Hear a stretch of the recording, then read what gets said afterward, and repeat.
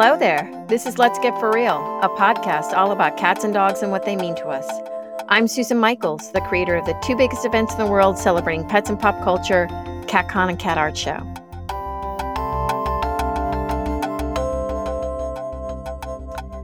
Today, we're going team dog for the show. Once again, I know we've been doing a lot of dogs, but it's another one. My guest for this podcast is French photographer Sophie Gamond, who is based out of New York City, more importantly, Brooklyn. Sophie is world-renowned for her amazing doggy portraits. She started it out with a collection known as the Wet Dog series and subsequently created another series called Pitbull Flower Power. In this photographic exploration, Sophie takes on a group of animals that are often misunderstood. And by the simple act of adding a floral crown, which she makes herself, she changes the viewer's perception about these dogs. Gone is the preconceived notion of the beastly villain, maybe an animal that you might actually cross the street to avoid. And instead, what you're presented with is this vision of canine love and adoration. Their faces really just run the gamut of emotion. There is sadness, there's whimsy, and frankly, a lot of joy that comes out of these beautiful, beautiful portraits that she has created. Through these photographs, hundreds of pit bulls have been adopted. So in this interview, we talk about her lifelong love affair with doggies and what she's really learned from these amazing creatures, and also how she overcame her own fears, all through the vessel that is her art.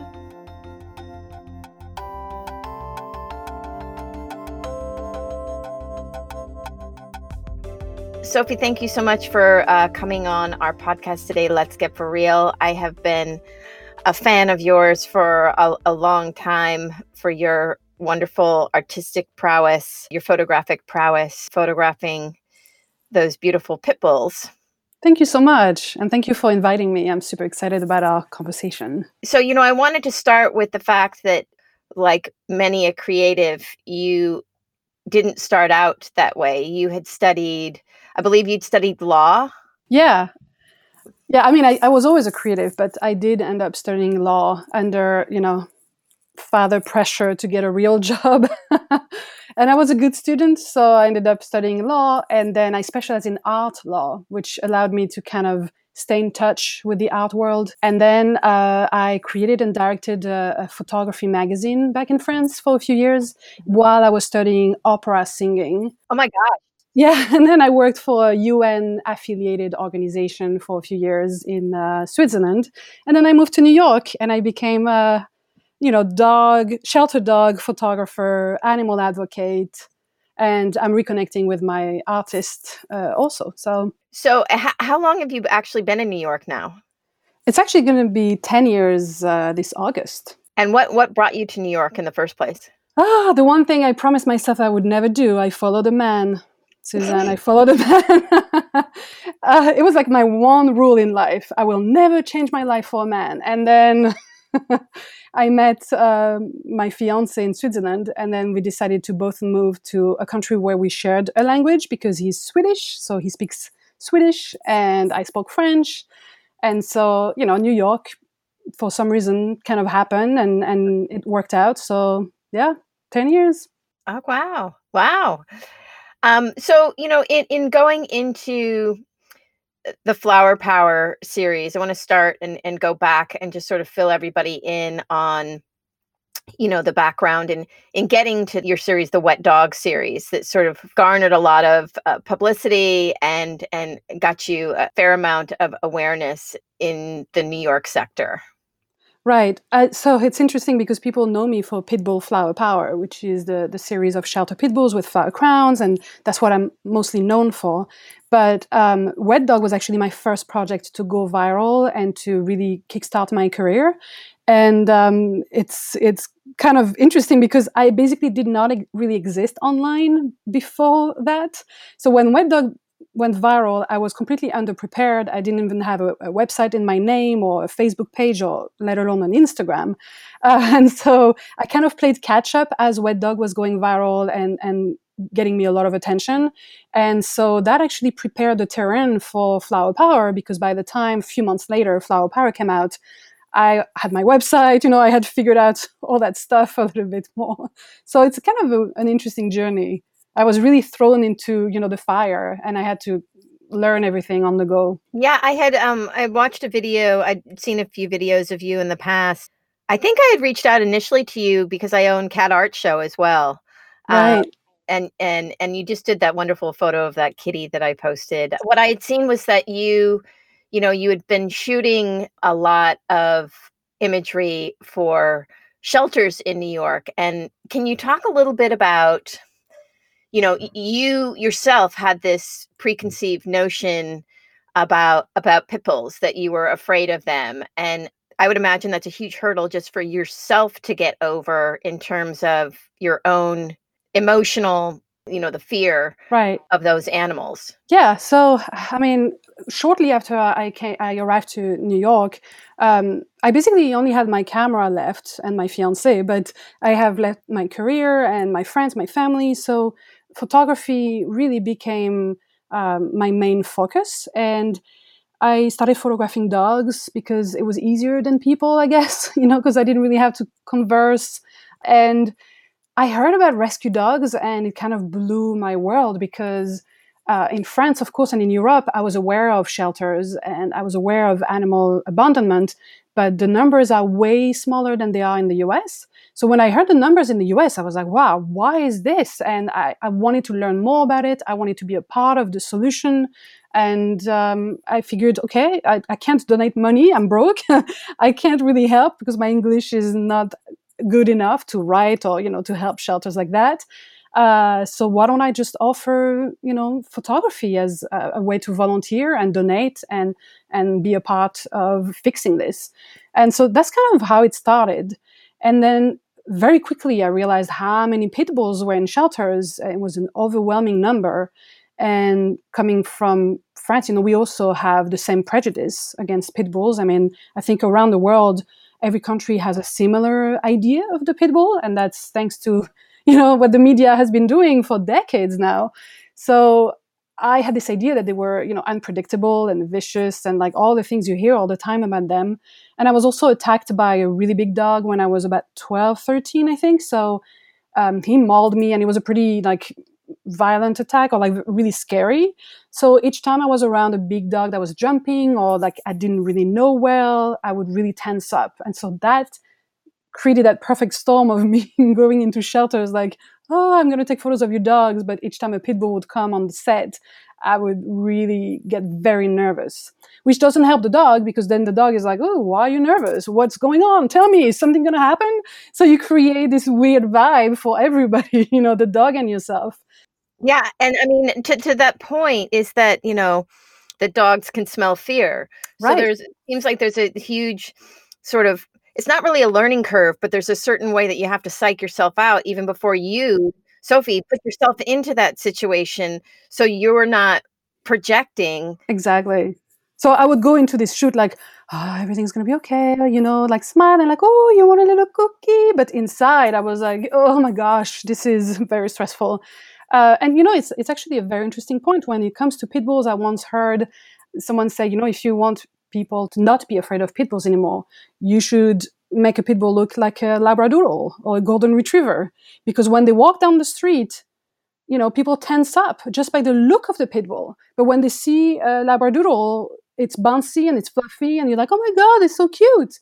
When at the end of the day, you're talking about a dog, which is basically the same being. It's an animal that has personality and emotions And animal instincts. and instincts. And so it's interesting, the idea of what if the pit bull looked different? And I guess that's all these things fueled my Flower Power project. It was a personal project that was driven by my desire to overcome my own fear, to understand these dogs, and to make up my own opinion, not let the media, the mainstream media, dictate how I should view these dogs, but rather, explore and confront myself to hundreds of specimens of pit bulls and really figure this out. So that was basically kind of the main impulse for this project. And then, of course, I was curious, like, could art be a tool that I can use to rebrand these dogs? Like, can I get a dog adopted maybe with one of my photos? And that was like an exciting prospect. So all these things made me decide to put flower crowns on these pit bulls. And I have to tell you, the first time I had to do the shoot, and I had no idea if it was going to work. And I brought my flower crowns to the shoot. And the staff was like, all right, just do your thing. Here's a dog. What do you want to do? And I realized I would have to put the crown on a dog, a pit bull I've never met from a shelter.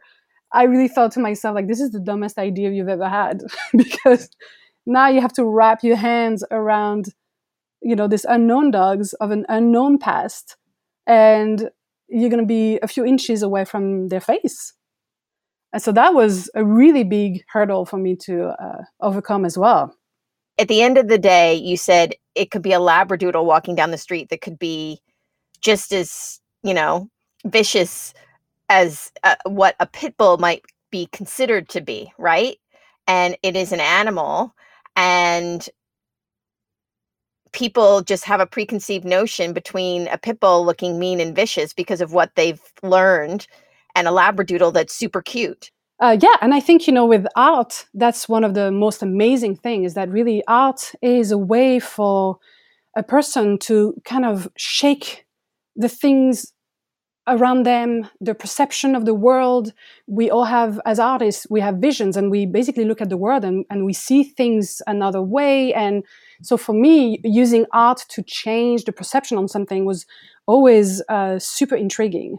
But I just never thought that Flower Power would take off and become this huge project it's become. But I was just very intrigued with the idea of, can art change the way we see something? And if we see pit bulls in a different light, can it open our hearts to the possibility that, wow, these dogs actually have soul. These dogs actually have their own personality, and they should be judged on that, their unique personality, not as a group. And so I think you're absolutely right. This is about pit bulls, but it's also about everything else in the human world. We are so quick to put things in boxes and label people and groups of people and things. And then once they're in that box, it's like, well, this is where you belong. And it makes us feel safer in a way. But by reducing everything to a tiny box with a tiny label, we're missing out on such a rich, deep, beautiful world out there.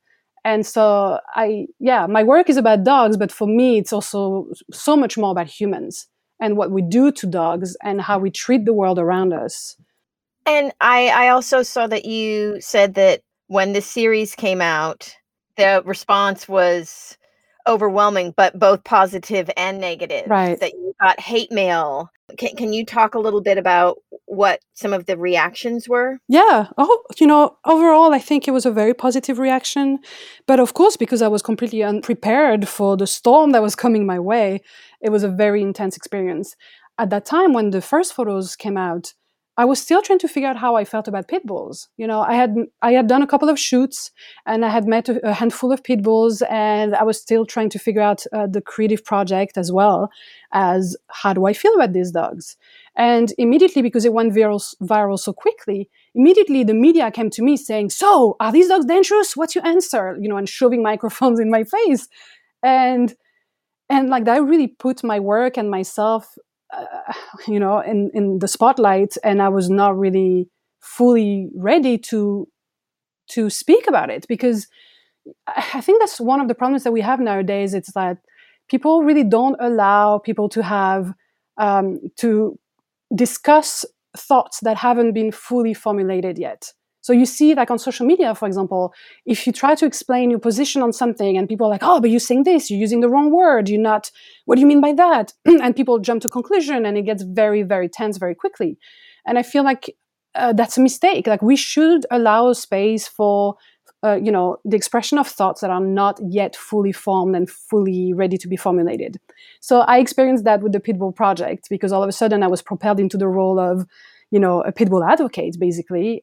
So a lot of people treated me like their new champion, like I was going to save pit bulls. And finally, I gave a voice to all the pit bull owners out there who are tired of being judged and vilified, and are tired of the reaction of people in the street, and are tired of not being able to find apartments because they own a pit bull, or having to pay higher insurance because they own a pit bull, or not being able to travel to some places because pit bulls are banned.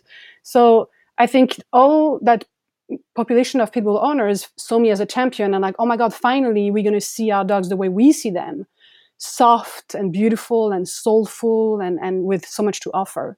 And then of course there was a group of haters, but I found out, throughout the years, that it's basically one group that is extremely active on social media, and they will go to any length possible to take down people like me. So I got hate mail from them. They would track anyone that would work with me and attack them as well. They would post on my Facebook page like a lot of fake facts, and then you have people that don't like pit bulls, and that's okay. My work was never about saying everybody needs to love pit bulls and everybody needs to adopt one. My work is more about, hey, what if? Can we be open-minded? Can we allow ourselves to see the world through our own lenses and not the lenses that the media has, forced us to wear all these years? Yeah, I was going to say, now that you have been doing this for a number of years. 6 years. 6 years. Have you fully overcome your fear now of pit bulls? I would say I haven't fully overcome my fear of dogs, of certain dogs, but now I understand what it is. And basically, if a dog gives me a vibe on a shoot, on a set, I respect their boundaries. So if a dog gives me, like this tense vibe, or they're uncomfortable with me, first off, I don't crown all the dogs that I meet. Because the dogs actually wear the flower crowns during the photo shoots, which a lot of people don't realize. They think it's photoshopped. But no, I make flower crowns and then I put them on the dog's head and I photograph them wearing them. So, I probably photographed, 1,000, 1,500 pit bulls over the years, and I crown about 450 of them. Mm-hmm. So I never push it. So that's the first thing. Like I really pay attention to what the dog is telling me.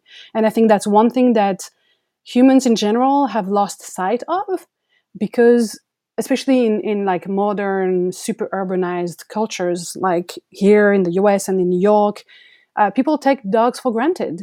And they anticipate that a dog is going to behave a certain way and be perfect and behaved and not poop in the house and not have behavioral issues. And so we forgot to listen to what the dog wants to say. We forgot to read the body language and really understand the cues dogs are giving us. I think it's insane, actually, that we've known dogs for thousands of years and we've lived with them and worked with them in such a close partnership for so long. And yet, how much do we really know of them? How much do we really know about the potential of dogs, what they think, what they feel, what they see, and how they process information and what they're able to communicate? We don't know that much. We think we know some, but maybe we're wrong. So when I see a dog on my set, I just feel their vibe, and if they don't like me, I'm not going to push it. So that fear now informs me. It's not so much fear as it is, ooh, what's going on here? Can I be alert? Can I be aware? Are you making the flower crowns yourself? Yeah, so I made all my flower crowns. And basically, I bring a bunch to the shelter when I know I'm going to photograph pit bulls. And I never know which dog I'm going to work with, right? I don't choose my models. So that's an aspect of the series that I actually really love, because it's super challenging and it's made every portrait really magical, because, the shelter staff will bring me a dog and I'm like, oh, hi, dog. And I have no idea if the dog is going to be black or white or brindle or, big, small, older, younger. So it's always kind of a surprise. And then I see the dog and then I look at the pile of crowns I brought and I pair them up. So I feel the energy of the dog, I guess. Yeah. And the colors and the shape of their face and everything. And I find a crown that I feel is going to match that. And, when I look back on all the portraits I've made all these years, of course, when you're in it, you're just doing the work. You don't realize what you're building. But now that I have time to slow down and look at it, ever since I made the book, especially, I look at all that collection of portraits and I'm like, how magical is it that 450 times that I did this with a dog, something so beautiful and magical and dignified came out of it. Like the crown and the dog, came in harmony, and I was able to have that dance with my model where we both trust each other in the process, and we're able to create this magical moment together. And I think the dogs feel it too. Like sometimes it's amazing. They've been trying so hard to keep the crown on the head and to pose and to sit and be a good boy or a good girl. And then when finally I click the camera and I know the photo is there and I managed to capture it, we both we breathe, and the dog is like, did I do it? Did I do it? And it's like just the most exciting part of the process. You know what it sounds like too is this 360-degree marriage of instinct and inherent knowing, whether it's the flowers that you select, that it is the vibe that you get from the dog and vice versa. And that sort of perfect storm of instinct coming together. It's such a beautiful way to put it. I love what you just said. And actually just this story popped in my mind to kind of reaffirm what you just said. I never used sunflowers in my crown. I just felt like they were too big and too known. I don't know. There was something about sunflowers that never attracted me. Until one day I decided to make a crown based on sunflowers, and it was really big and very ambitious. And I was like, no dog is ever going to be able to wear this. It's way too big. And so I kept it for a few months. And then a rescuer friend of mine had this pit bull that was struggling to find a family, and she was perfect. It's just that she was a darker shade of, fur. And for some reason, adopters were not really interested in meeting her. So she asked me, could you photograph her? I said, of course. And I have this crown that I think would be so great for her. And it was like everything came together. I put the crown on the dog and she wore it and she was beautiful and smiling and everything was so beautiful. And I kid you not, a person had been following her and wondering, oh, I like this dog. And then they saw that photo and they were like, all right, she's mine. Because their grandfather was growing sunflower on their properties. And as a child, she remembered just how the sunflower was kind of their family flower. And so that sunflower on that crown, on that portrait, on that dog is what sealed the deal for her. And then she adopted her and they've been in love and happy ever since. But it really goes to what you're saying. There's a part of magic and instinct and something that is hard to put words on that happens. It's kismet, it's that moment when you just like you said, that moment when you take the photo and you hear that click of the shutter and that's it. I got it. Yeah. I want to talk about something that you said a little while ago. So in terms of shelter animals in the US versus say Europe, here in California, for example, the majority of the dogs that are in shelters are two types, Chihuahuas and Pit Bulls. Mm-hmm. And I don't know if it's the same in New York, but I bigger picture, I want to talk about what you had said that in Europe, you didn't see that influx of the overpopulation of shelters that we see here, the volume of animals that we see here. Why do you think that is so? I mean, that's a question I've been trying to answer, for myself all these years. I think, one of a big factor in the US is the lack of social security. Honestly, because here isn't there a saying that said you're always one paycheck away from poverty? Yes. And I think in countries in Europe, we have a better system, a better foundation when it comes to that stuff. So if you fall sick or if you lose your job, you get aid from the government. There is a support system that doesn't just let you, fall on the side of the road while the train keeps, going forward. So I think that participates for sure because people just struggle. And that's also a misconception that people have, that they think all the dogs that are in shelters are there because they're broken or something is wrong with them or whatever. The majority of dogs that are or pets that are in shelters are there because of human problems like divorce, illness, death, losing your job, losing your apartment. Yeah, and when it comes to pit bull in particular, like if you lose your home and you have a pit bull or two, good luck finding another home that's going to let you in. And that's one of the big problem, because we created such a system around pit bulls that we fear them. It's an issue that has been politicized in many places in the US. And it just creates this impossible equation where it serves local politics sometimes to say we're going to ban pit bulls because that way it makes people feel safer. So it's a fake sense of security that you create in your communities, thinking if we ban pit bulls, we're going to solve the problems of dangerous dogs. And it's idiotic because it doesn't work. It's been proven not to work. And it's not addressing the real issue, which is dangerous people having unmanaged dogs, right? That's how you create a dangerous dog. And so because we created this vicious circle, it's harder and harder for people, especially in communities that struggle more with these social security issues. It's harder for them to find homes. And then they don't have access to vetting. Like if they don't have a car, they can't drive, the miles and miles that they need to go to a vet. They can't afford vetting. Vetting is so expensive. Again, something else in this country. If I go get my dog vaccinated, it costs me $300 between the exam and the vaccine and all that stuff. So who can afford this? Is it cheaper in France? Yeah, I mean, things are cheaper generally in France, especially in the medical field. And so there's that. There's the fast culture too, that I think people have like a habit of consuming and throwing away, maybe. I don't know, maybe that comes into play. I think all this thing, but mostly I think it's just, people, when they fall on hard times, they rarely have anywhere to turn to. Yeah. And so, for example, like recently I was approached by someone on social media who told me they had been looking for their dogs for a couple of years, and they bumped into a photo that I had taken of that dog at the shelter. And so they asked me, like, do you think the shelter still has my dog? And I said, well, no, but tell me the story. What happened? And basically she fell on hard times and she had 3 or 4 pit bulls. And so she put them in the care of relatives. And then, I guess they didn't get along well, the humans, that is. And her relative decided to drop that dog in the street and get rid of it while she was trying to put her life back together. And that shelter, that dog ended up at the shelter and thankfully was pulled and adopted and is super happy with his new family now. But this woman for 2 years has been browsing the lost and found section of the shelter and like hoping that her dog would show up. And so I think those are the kind of stories that I wish I could bring to light more, because I think it will help us understand better what is going on here and how do we fix it. And I think also breeding, people need to stop breeding, and especially pit bulls.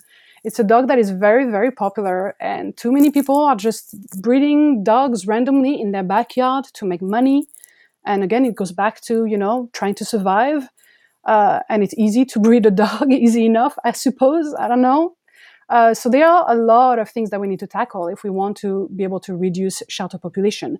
We cannot adopt our way out of the numbers in the US. Yeah, here in Los Angeles, I mean, even before the pandemic, when I would go to shelters, my dog that I have now, I've had him for almost 2 years. And so I started going to shelter. I had another dog that had passed away. And then after a period of time, I decided I was ready. I started to go to the shelters, and a lot of them were owner surrenders.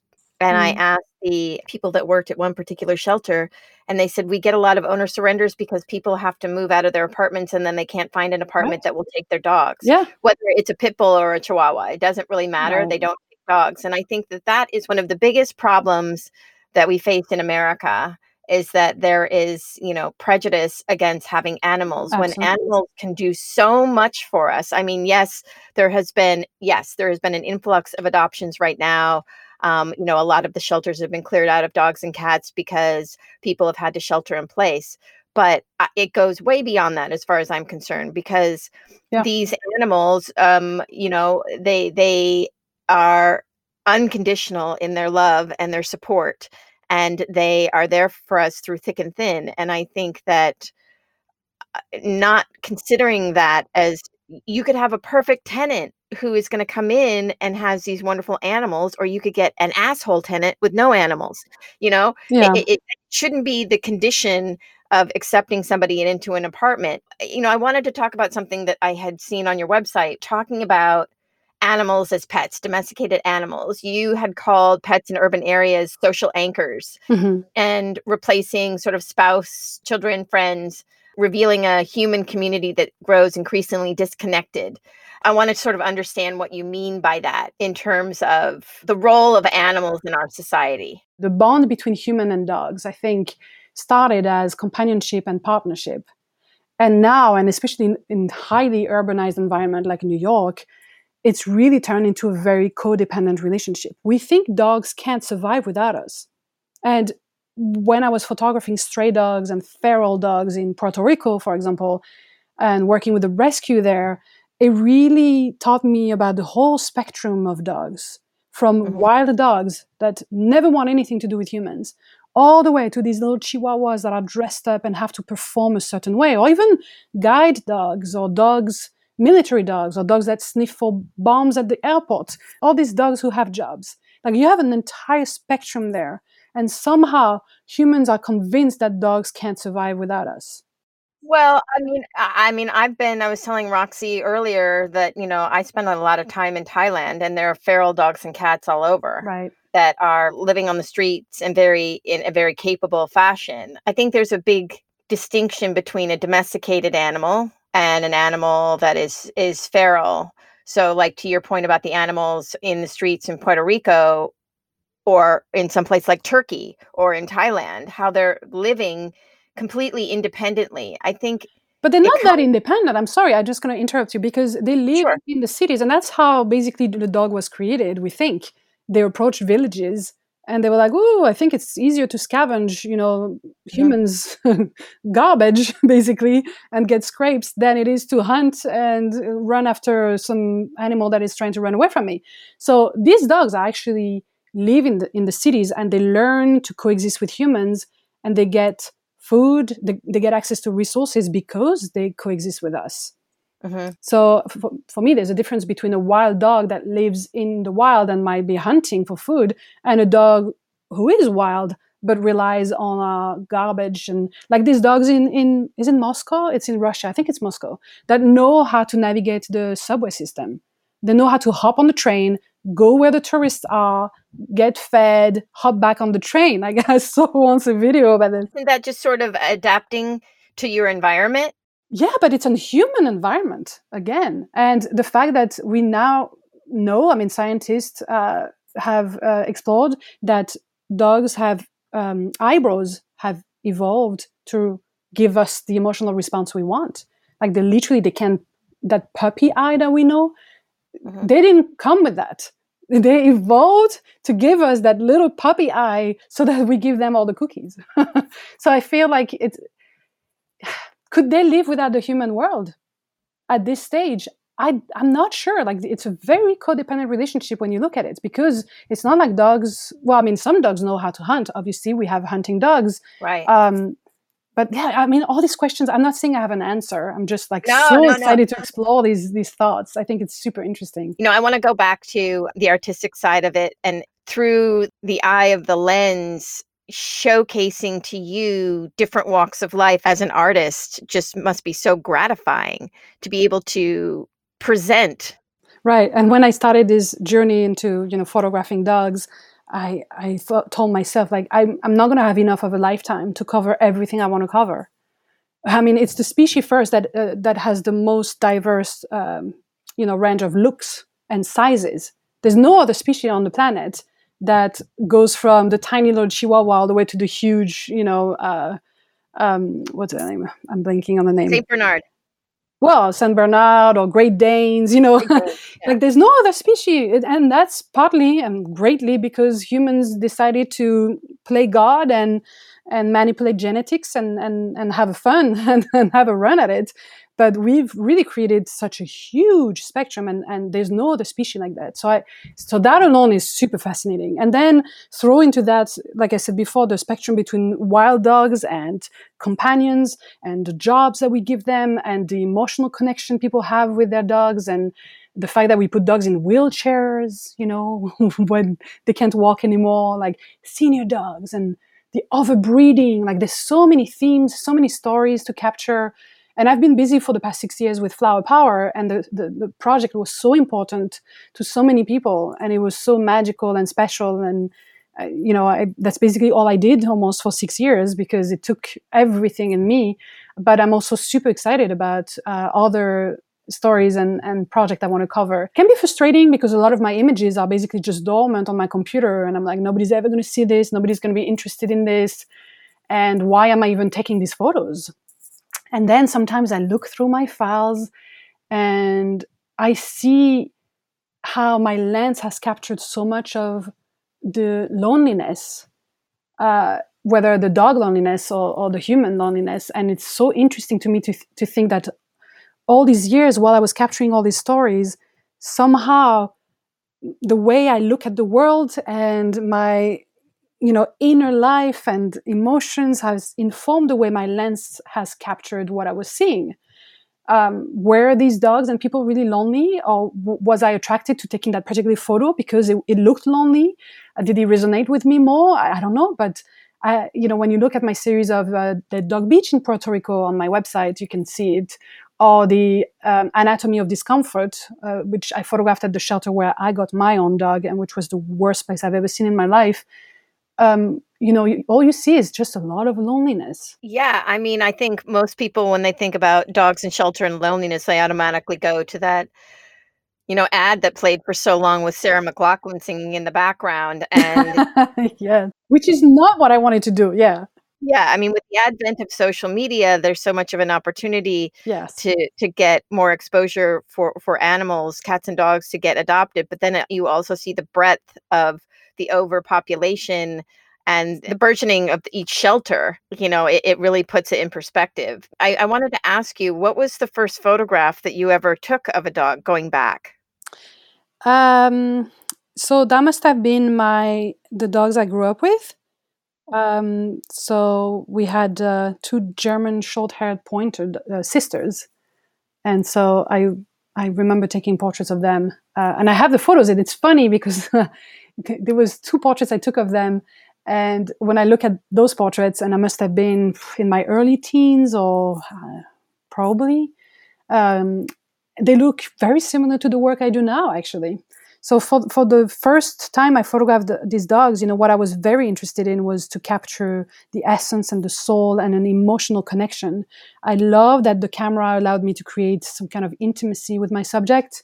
And I was a very lonely child too, so I think capturing those portraits, it just created some kind of intimacy, and it made me feel connected and safe.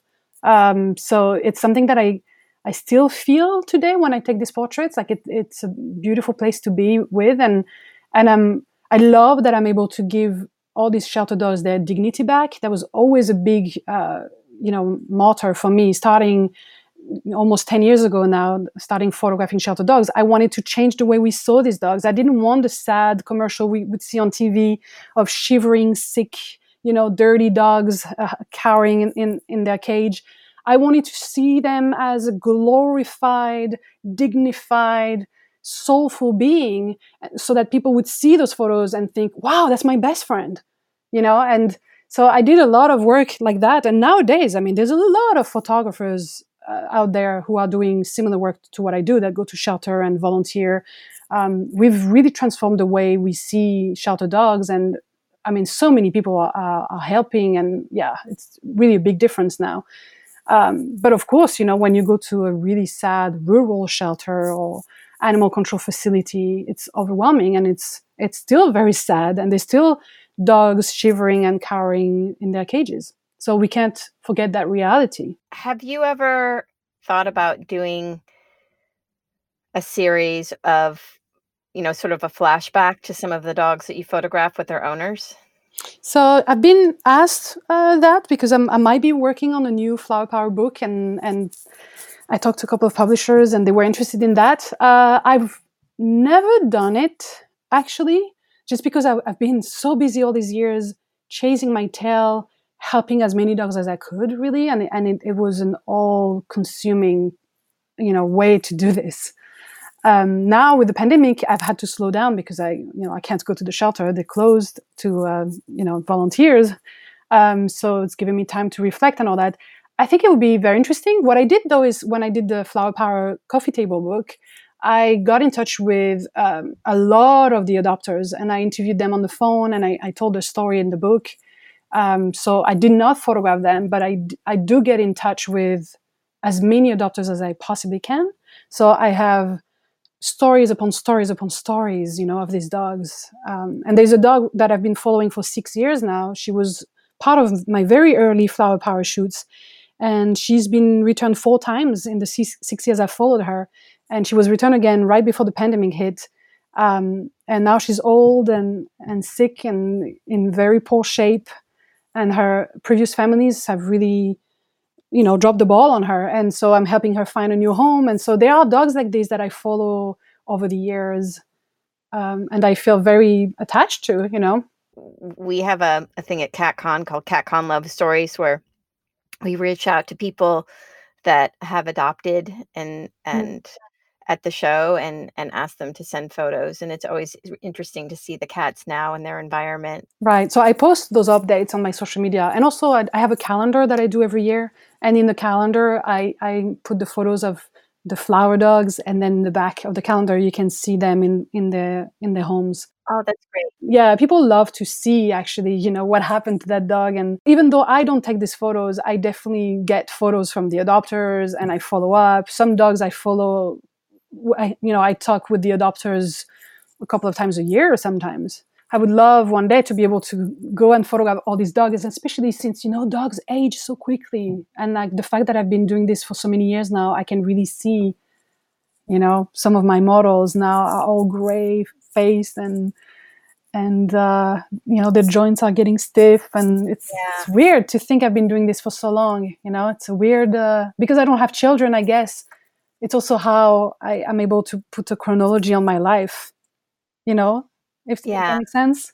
No, it totally makes sense. I mean, I know you had a show a couple of years ago in Brooklyn, and I was just thinking how wonderful it would be, when things open up again to see, I'd love to see a retrospective of your work. It's an interesting take on American life, right.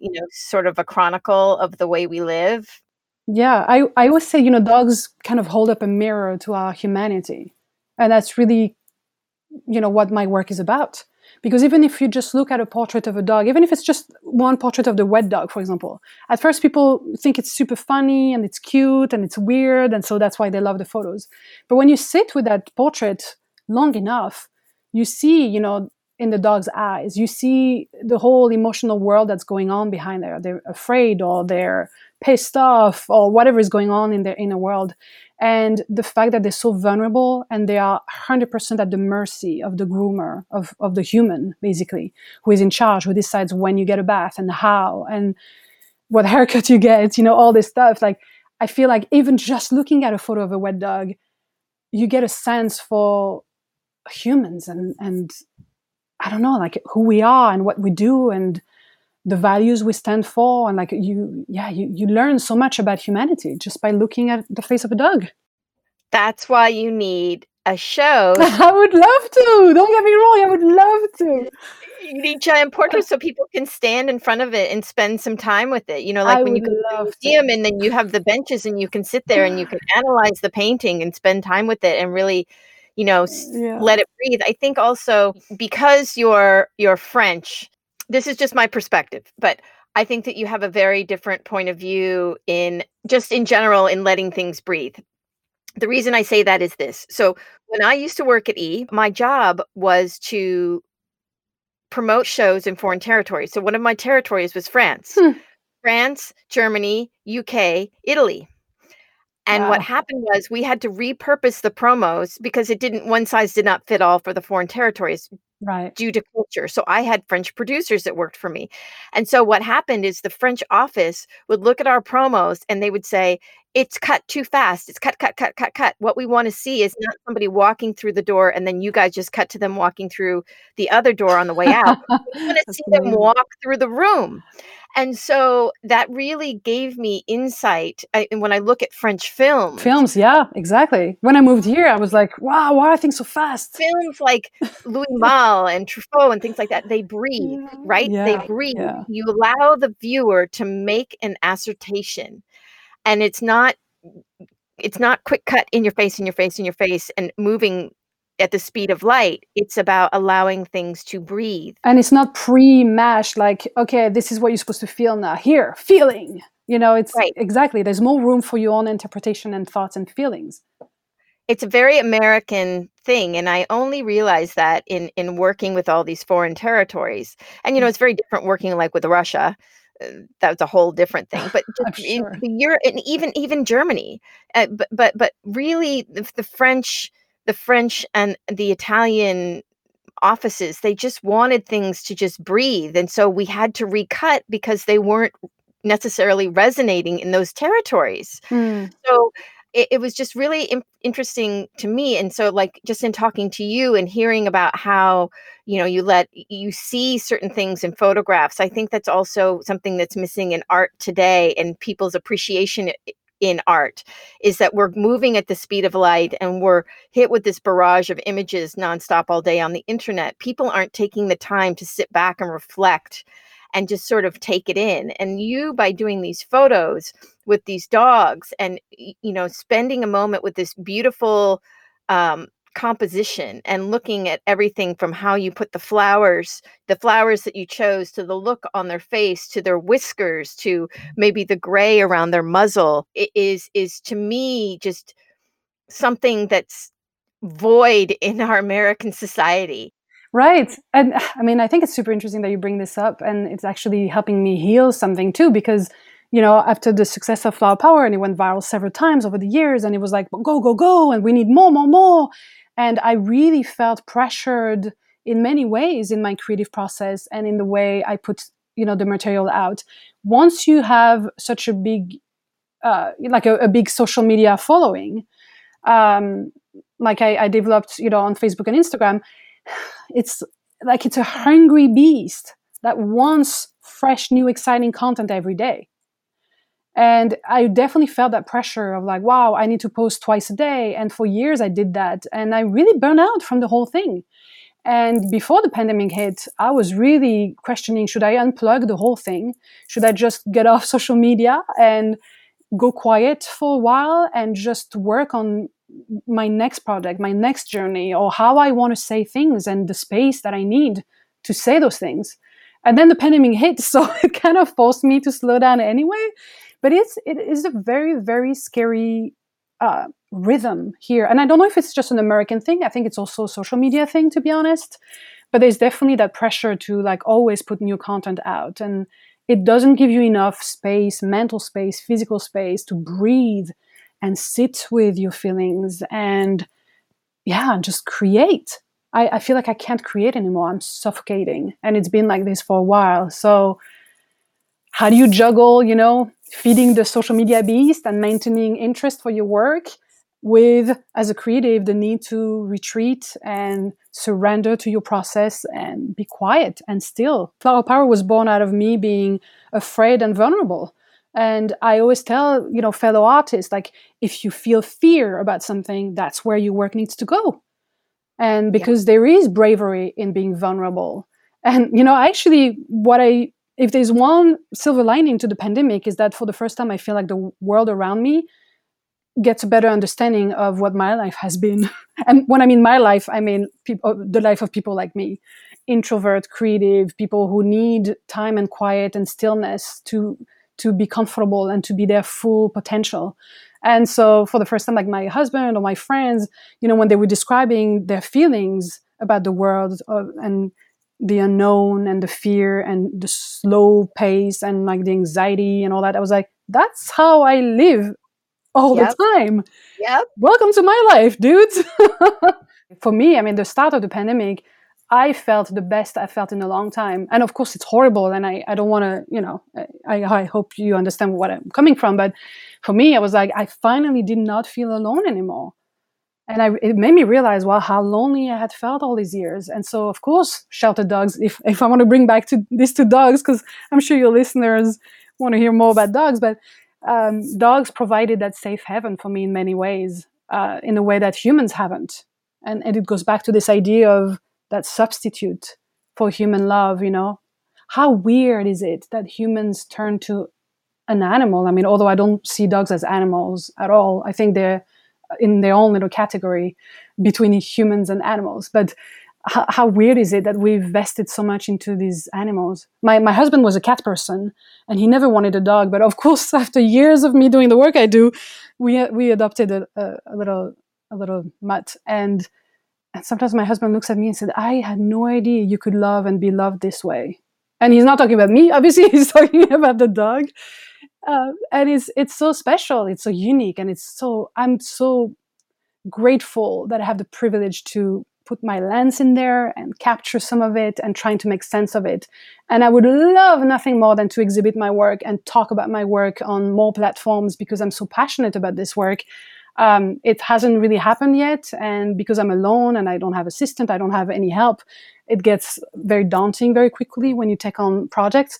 So I'm hoping that maybe in a few years from now, maybe 10, maybe 20 years, I don't know, that maybe I'll be in a place where I can finally share all the work and maybe some of the wisdom I've acquired over the years when it comes to dogs, humans, and everything that's happening between these two species, and what it means and what we can learn from it. Thank you so much, Sophie. It was a pleasure speaking with you. Thank you. Same here. Great conversation. I loved the intimacy of this conversation. It was very, very cool. Thank you.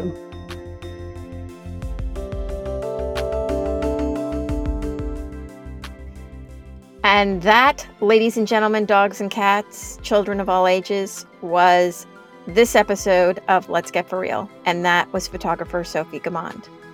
You can find Let's Get For Real online and on social media at Let's Get For Real. We want to hear from you and see how you and your pets are doing. Please email us at hello@letsgetforreal.com. That's FURreal.com. Don't forget to subscribe, rate, and review this podcast. We would love you forever if you would do that. Our team includes Avishai Artsy, Roxana Dunlop, and me, Susan Michaels.